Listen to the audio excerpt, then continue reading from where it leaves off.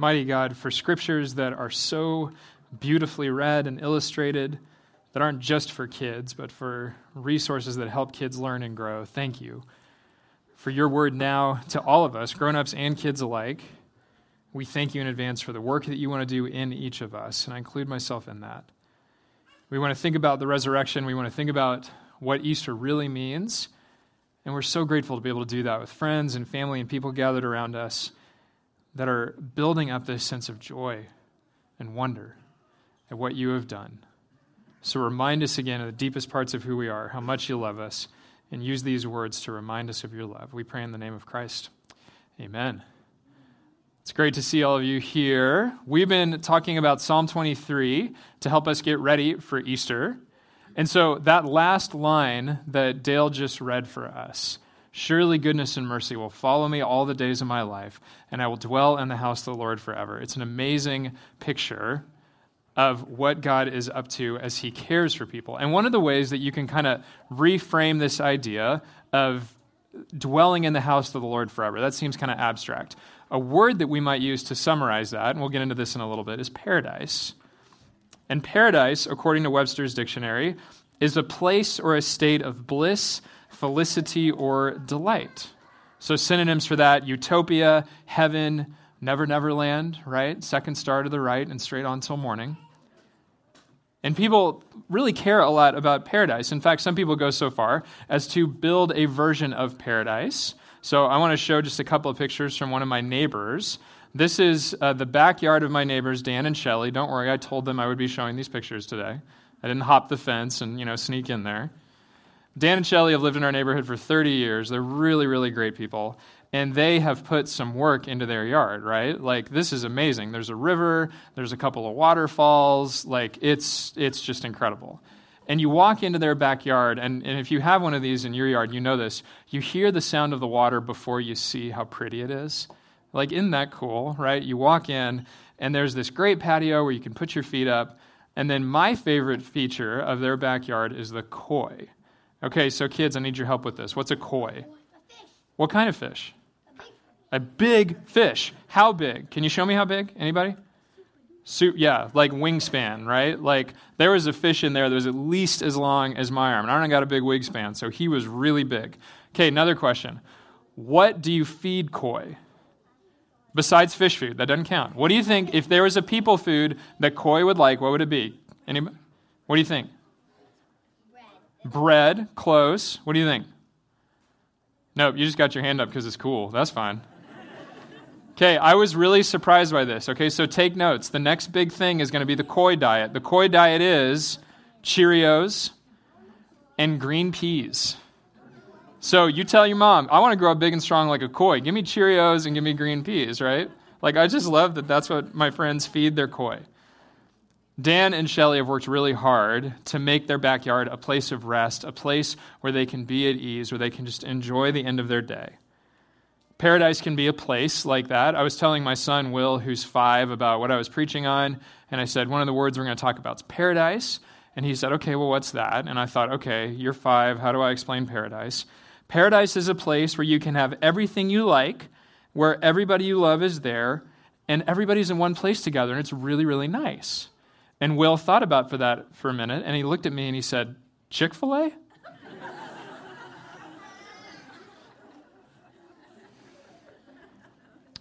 We all have a version of paradise. For a 5-year-old, Chick-fil-A. For grown-ups, it might be your favorite beach in Hawaii. Special spot where you know this is where I can go and I'm just going to be here. I'm just going to relax. If you're a fly fisherman, the first time you get out to the river, it's early morning, you're out there by yourself, you cast out that first line. That's paradise, right? Maybe you grew up in really difficult circumstances. Maybe your life has taken some twists and turns. Maybe you grew up around poverty. Maybe you grew up with a sense of, I don't know if I'm safe in my house. Maybe some people that were key for you kind of left early on. Maybe if that's your circumstance, just not having to deal with that is paradise. Maybe having those needs met is that sense of freedom that you've longed for. Maybe it's a community that's seeking to eradicate those things, to seek to get rid of injustices around the world, and to see God's justice be brought to bear. Maybe that's your version of paradise. Religions always love to talk about paradise, right? Like, if religions are all about the carrot, if paradise is the carrot, then the law is the stick. And every major world religion has some kind of, tip of the cap to this, right?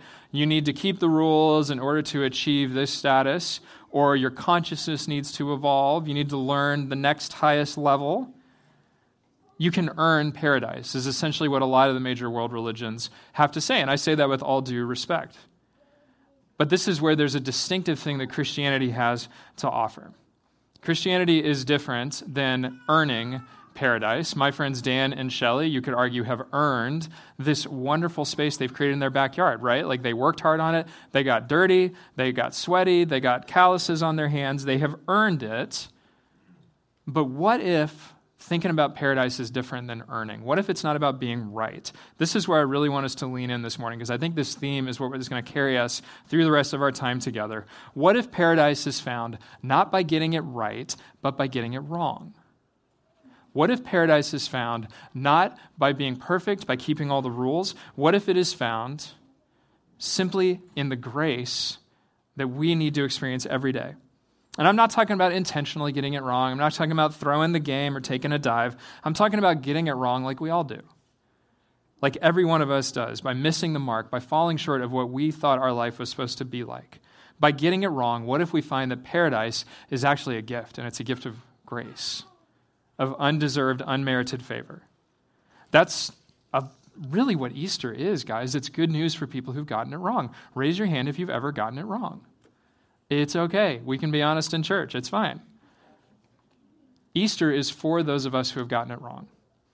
And I include myself in that. It is for those of us who have felt helpless, who have felt like we had no power, who felt like we were on the outside. I won't ask you to raise your hands about that, because that would be the nervous hand-raising thing, right? I want to share a story that's sad for a little while, but then it gets better. And this is where we can put up that next slide, David. There is a man who lived a long time ago, and the scriptures don't name him, but we're going to call him Chris today. Chris had done some bad things in his life. My son actually made this week. Isn't that cool? And so near the end of Chris's life, because of the laws, because of the government that he was a part of, he was crucified. He was put up on a cross like this one as punishment for his crimes. So really awful, right? Like a terrible way to end your life, bad situation for Chris, tons of pain. He's feeling totally alone. And then all of a sudden, in the midst of his pain, he starts to hear this squabbling. He starts to hear almost like people are starting to get into a fight around him. And this one guy that's on a cross next to him starts to really speak terribly to this other guy. And he's calling him names, and he's picking on him, and he's just really being mean. And so Chris is kind of up there going like, what in the world? Like, we're dying here, and you guys are getting into a fight? Are you kidding? And the other guy that is having these terrible things said of him is Jesus. And Jesus wasn't guilty of anything. He was crucified too. He was in the same place, same position, same status as Chris.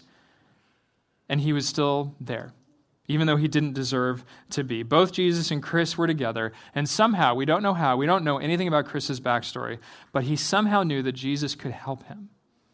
He somehow believed that crying out for help or begging the people down on the ground in front of him or asking them to come help him, I'll pay you money, he didn't go that route. He went the route of asking for help, which is exactly where Jesus can start in any of our lives, is when we ask for help.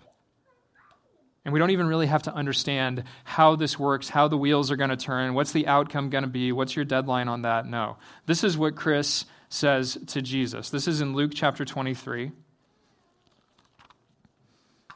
And I'll read the whole section for us. One of the criminals who was hanging there next to Jesus kept deriding him, or the scriptures say, blaspheming him and saying, "Are you not the Messiah? Save yourself and us." But the other, Chris, rebuked him, saying, "Do not fear God, since you are under the same sentence of condemnation. And we indeed have been condemned justly, for we are getting what we deserve." We're getting what we deserve. But this man has done nothing wrong. Incredible assessment of the truth in a horrible situation. And then he turns to Jesus and he says, "Jesus, remember me when you come into your kingdom. Help me." And Jesus replied, "Truly I tell you, today you will be with me in paradise." That's it, you guys. That is all we are able to do, is ask for help. Chris is saying to Jesus, I don't have any power. I can't get off of this cross. I can't fix this. I can't game the system. I can't turn this around. There is no going back. Do not pass go. Do not collect $200. I'm stuck. Jesus, will you help me? And whatever it is that we are facing, whatever has come up for us, whether we followed Jesus for a long time, whether we're here just kind of because someone told us we needed to be here and the cinnamon rolls are great, but this Jesus thing feels like a mystery to us, let it be said that the way that someone undeserving of everything came to Jesus was just to say, I need help. I need help. And friends, that's the cry of every person's heart, and that is what Jesus is listening for. He's listening for it. He asks for help. Jesus meets him there. That's kind of step one of figuring out this whole paradise and being wrong thing. Was Chris able to construct an argument to force Jesus to do something for him? Was he able to offer him money? Did he clean himself up and put on a suit and brush his teeth and show up to church? No. He was hanging there next to Jesus just like him, a peer in suffering, a helpless man asking a seemingly helpless man to help him. That's us. That's the promise. That's where the promise comes into play, though. There's a promise that changes everything. So that's part one, is the request. What did Chris ask of Jesus? Part two is the promise.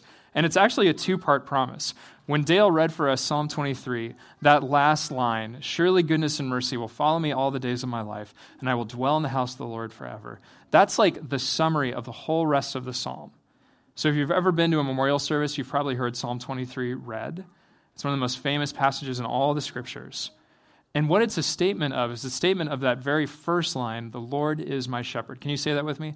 The Lord is my shepherd. It's like a therefore. If you were to be able to insert the word therefore at the end of that phrase, the rest of the psalm explains therefore. I get to live my life in ways that God has given to me, not ways that I have earned, but that he has given to me. I get to lie down in green pastures. I get to come beside still waters. I get to be cared for in the ways that my soul longs to be cared for, and it is all a gift. That is the gift that is given to those like David who cry out for the shepherd's care. Isn't it interesting that the very end of Psalm 23 sounds so similar to the end of our passage from Luke 23? Surely goodness and mercy will follow me all the days of my life, and I will dwell in the house of the Lord forever. Jesus said to the guy we're calling Chris, truly I tell you, today you'll be with me in paradise. Today you'll belong. Today you'll be in my family. Today there will be no more hurting and no more pain and no more tears. That word that Jesus uses is really interesting, the word paradise. He doesn't use it often. In fact, this is the only time, other than the book of Revelation, that we have him recorded using it. And it's the Greek word paradisos. And the word breaks out very interestingly. The beginning of paradisos, peri, is the word around. So think of an encirclement. And then dasos is a wall. And the image that's supposed to be conjured by this is a garden. A garden. Now think about what a garden is. A garden is a place that's at your house, or like my neighbor's house, that's delineated, right? A garden needs to have some kind of boundaries around it. And what happens in a garden? A garden is where things are cared for, where someone tends to the flowers and the grass and the trees and makes sure that that's a place where good things happen. There was a garden at the very beginning, the Garden of Eden, where God lived with people, people lived with God in perfect harmony. There was no sin, there was no brokenness. So when people hear this word paradise in Jesus' day, they're thinking of a garden. And maybe they put together that this all began in a garden. And maybe that's a little bit of what Jesus was pointing toward when we had the kids' passage read for us. Remember, this is talking about the garden of the empty tomb, the garden where dead people were supposed to be. Remember, the angel comes and says, why are you looking for dead people? Why are you looking for a living person among the dead?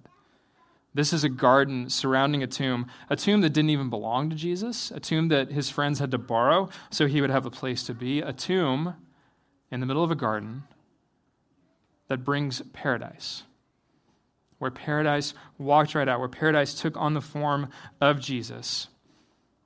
And that's where we belong, a set-apart place given to us by God. And I want to just kind of demystify part of this very, very briefly. Because people follow Jesus, because there's the promise of paradise, is not an invitation to tranquility. Understanding paradise isn't like taking a tranquilizer and sort of numbing out and saying like, great, I'm taken care of, like there's no worries the rest of my life. It's not Hakuna Matata, although I love Hakuna Matata. Paradise is meant to be catalytic. It's not tranquilizing, it's catalytic. When we receive the gift that God gives to us in Jesus Christ, when we receive this knowledge that he has prepared a place for us, that we are welcome into his forever family, it doesn't just numb us out, it inspires us. It gives us hope. It maxes out all the other things that we think are so important. It right-sizes our concerns and our prayers and our worries, and it says, this is where you really belong. These are the things that your heart longs for. I had lunch with a friend recently, a woman that goes to another church, and she's stay-at-home mom, 3 very busy kids. She's driving the minivan around to soccer practice. She has the life that so many people live here on the east side. And her calling right now is to help her church step into the work of racial healing. Now, this is a really interesting juxtaposition because this is a white, middle-class, stay-at-home mom who has a heart and a calling to lead her church to care about racial healing, to see that the Bible talks about racism and racial healing, to see that the church needs to play a part in that. And she's not doing this from a place of having it all figured out. She's praying, she's reading stuff, she's leading a group of people to take bigger and bigger steps courageously into this conversation, and she's building bridges with people among other races in her community. That is a life that has been catalyzed. That is the catalytic effect that paradise has on people. Is that you start looking at all the other stuff that we can so get involved in and just so become overwhelming to us, whether it's schoolwork or work or any of the other things that we get involved in, our parenting, our grandparenting, you name it. We can right-size that when we understand the impact that paradise has on our lives, like my friend at this other church does. And she feels called to the work of racial healing. But if that doesn't work for you, maybe there's a calling for you to fight slavery, to end injustice around the world. Maybe there's a calling for you to help take care of hungry kids at our Lake Washington schools, which we as a church have partnered with Pantry Packs to help make that happen. Maybe there's a calling for you to reach out to single moms and single dads in your community. Whatever it is, that's the catalyzing effect that paradise has. It's not a numbing effect. It's an effect that calls us forward into something great, which is why I love being a part of a local church. Because the dreams that God has for my life and your life are better when we are together. And I am confident that he is going to continue to do great things in and through this church because we are people who've been given the gift of paradise. Not because we've earned it, but because it's been given as a gift. Final thought as we wrapped up. Everybody always wants to wonder who belongs in paradise. Who gets to go there? Good people or bad people? When we think about the thief on the cross, when we think about Chris, when we think about people that Jesus encountered throughout his life, if you are looking for a moral through line to get to heaven, you're not going to find it. And I would argue that the question, who's in and who's out, isn't really asking the right question. It's the request that Chris made of Jesus that made all the difference in the world. He didn't earn it. He didn't deserve it. He hadn't gotten down and created this wonderful paradise for himself. He knew Jesus could help him, and he asked. Jesus told his disciples once, "In my Father's house are many rooms, and I go to prepare a place for you." I like the idea of many rooms because there's going to be a lot of different kinds of people in heaven. C.S. Lewis once said that the most common reaction people have when they first get to heaven is, "Oh, you're here? All right." Think about it. Think about the people that Jesus encountered in his life. A powerful Roman official asked Jesus for help because he had a sick daughter. Was he a good guy or bad guy? A friend of Jesus' named Lazarus died. His family asked Jesus for help. Jesus wept and he helped. And did he say to them, "You need to be good people before I do this to you"? No. A woman from an outcast racial background and a sullied moral reputation asked Jesus for help, and she left that conversation transformed. Was she a good guy or bad guy? A bureaucrat and a cheat named Zacchaeus came to Jesus in his loneliness and his brokenness, and guess who knew exactly how to help Zacchaeus? Was he a good guy or bad guy? These are not good people or bad people. These are people who ask for help. So friends, that's our invitation. Our rescue, this paradise that we can find through getting it wrong, not through getting it right, our rescue is the way that we find our paradise. We find paradise when we ask for rescue. So where do you want to be asking for rescue in the week ahead? Are you experiencing despair and discouragement? Or for the first time ever, are you hearing this truth of the gospel where it is just a gift of free grace, and you're going, okay, it's time. I need that. If so, then Easter is for you. And it's for me because it's for people who get it wrong, and it's for people who feel helpless, and it's for people who are invited into paradise. Would you join me in prayer? Mighty God, we thank you for Easter, and we thank you that you met this thief on the cross. We named him Chris, but you know his real name, and you heard his cry for help. And after talking about it this morning, we're mindful that Chris didn't do anything to earn or deserve your love, and if he didn't, then neither can we. And sometimes that's hard for us to believe, because if we grew up around church and we heard good people go to heaven, and we heard you got to keep the rules, it's really hard to believe that even a thief, even someone far from you, can go and be with you. And on the other side of it, there are many of us who believe that, hey, I'm good. I've got this. I haven't committed any real serious crimes this week. I'm not sure that I need paradise. I think I can go and make it for myself. Oh God, help all of us, wherever we're coming from, whether it's from legalism or license or somewhere in between, because we need your help, because we are all criminals in one way, shape, or form. So would you help us? Would you help us to experience what paradise really is? It's your garden. It's your place of grace, your place of care for us. And God, if we have never asked you to make room for us in your kingdom, we just want to do that now. We want to echo Chris's words and say, Jesus, remember me in your kingdom. That place of many rooms, would you prepare a place for me? I don't deserve it. I haven't earned it. But would you make that real for me? Father, we know that you are the giver of all good things. And so we ask for your forgiveness, and we ask for a fresh start. And we thank you in advance for welcoming us into your kingdom. We pray in Jesus' mighty name. Amen.